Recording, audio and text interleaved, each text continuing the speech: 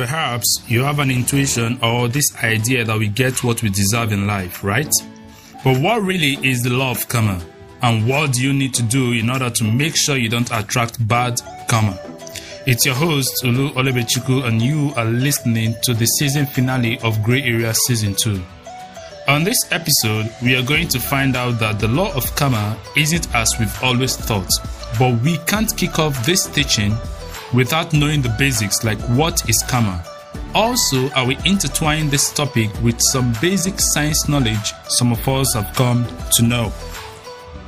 Now, what is karma? Karma is the Sanskrit word for action.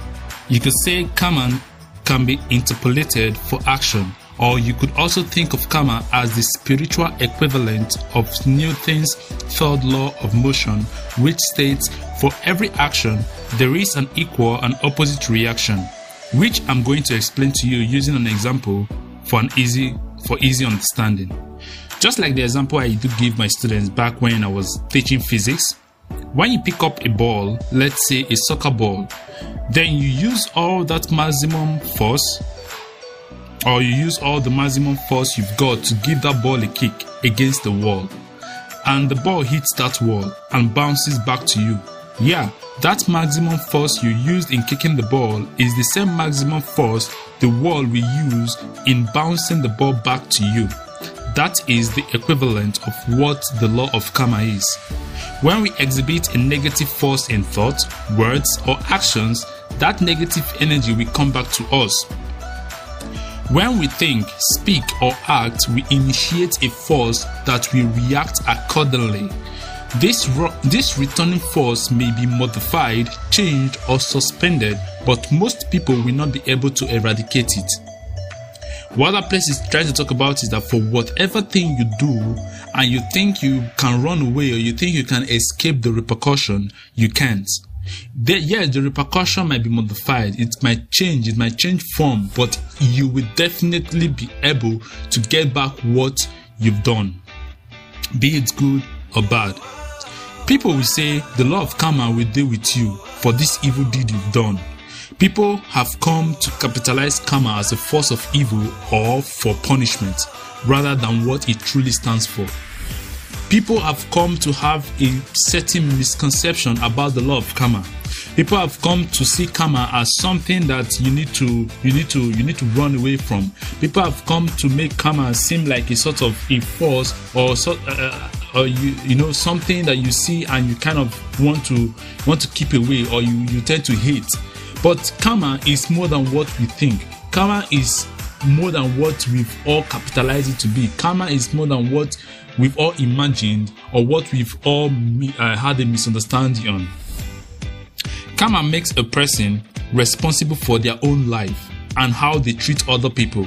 The theory of karma is a major belief in Hinduism, Ayurveda, Sikhism, Buddhism, and Jainism. Diving deeper, please pardon those the isms that has but I'm just trying to make us understand that karma is something that is not just practiced by one particular sect of people or religion. It's something that variety of people do believe in, and those of us who disrespect and misunderstand it, or we disrespect the law of karma by misunderstanding it, is very, very bad. And we need to have a grasp of what karma is truly, what karma truly stands for and what it is. Diving deeper, the Hindu religion, which is Hinduism, and Buddhist religion, which is Buddhism, both believe in karma, but there is a thin line between both beliefs. In the Hindu religion, karma influences how you are born in your next life. That is, you can be born in lower life forms such as an animal, plant, or insect, but this happens if you spent your previous life doing bad or evil. Also, you could even be born into a lower class system. It works the opposite way as well, and can cause you to be reborn into a higher class or a higher form, even as a demigod or a superhuman, if you spent your previous life doing good or being nice. On the other hand, Buddhists have a different take on karma. The Buddha rejected the notion of a soul but accepted the notion of rebirth. Buddha says that even though there is no soul, the personalities of a being could recombine and continue from one life to another. Just like Dalton's definition of an atom in chemistry, which states that atoms are the smallest indivisible particle of an element that can neither be created nor destroyed, but can be transformed from one atomic state to another. Like I said, I will be intertwining this topic with some basic science knowledge that we've come to understand. To further understand this, in physics, the law of conservation of energy states that energy can neither be created nor destroyed, but can only be converted from one form of energy to another. What these scientific theories combined with the law of karma is trying to state is, you are just like an atom, the smallest indivisible particle of an element, and in this case, you are the smallest indivisible particle of an element, which is this vast space of a universe we are living in. And for some reason, every good or bad action you do, you are giving out forms of energy that will come back to you, whether now or in the future. And it is that same energy you give out that will come back to you, regardless of time and space. That is why you see people telling you that the law of karma is like a circle. Whatever you dropped at, for example, now the law of karma is like the time. What you dropped or what you did at 1 o'clock, definitely the hands of time will move back and we move until it gets to another 1 o'clock.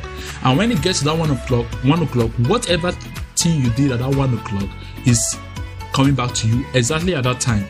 So I'm not trying to say that the law of karma is like the clock or the movement of the hands of the clock, but I'm trying to make us understand that whatever energy you give out will definitely come back to you, regardless of time and space. You can say it might not come to you at that very moment you're doing that bad. Like, you did it bad 2020 doesn't mean the repercussion will come back to you 2020. It can come back to you, it might come back to you 2050.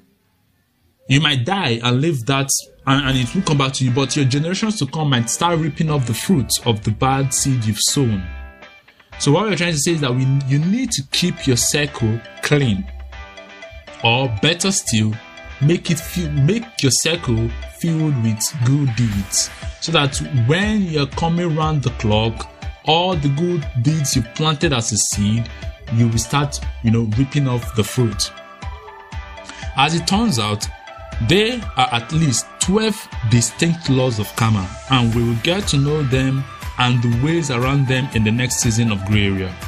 So I indulge you to subscribe and keep your fingers crossed, for the season 3 of Grey Area is going to be super packed just for you, and I assure you won't be disappointed, because you will be swimming in the pool of steady enlightenment. Namaste. And that is it on Grey Area season 2. But not the end of Grey Area, for we are going to be back with some more amazing topics for the season 3. So hit that subscribe button on your preferred listening platform so as not to miss out on the new episode when they are available.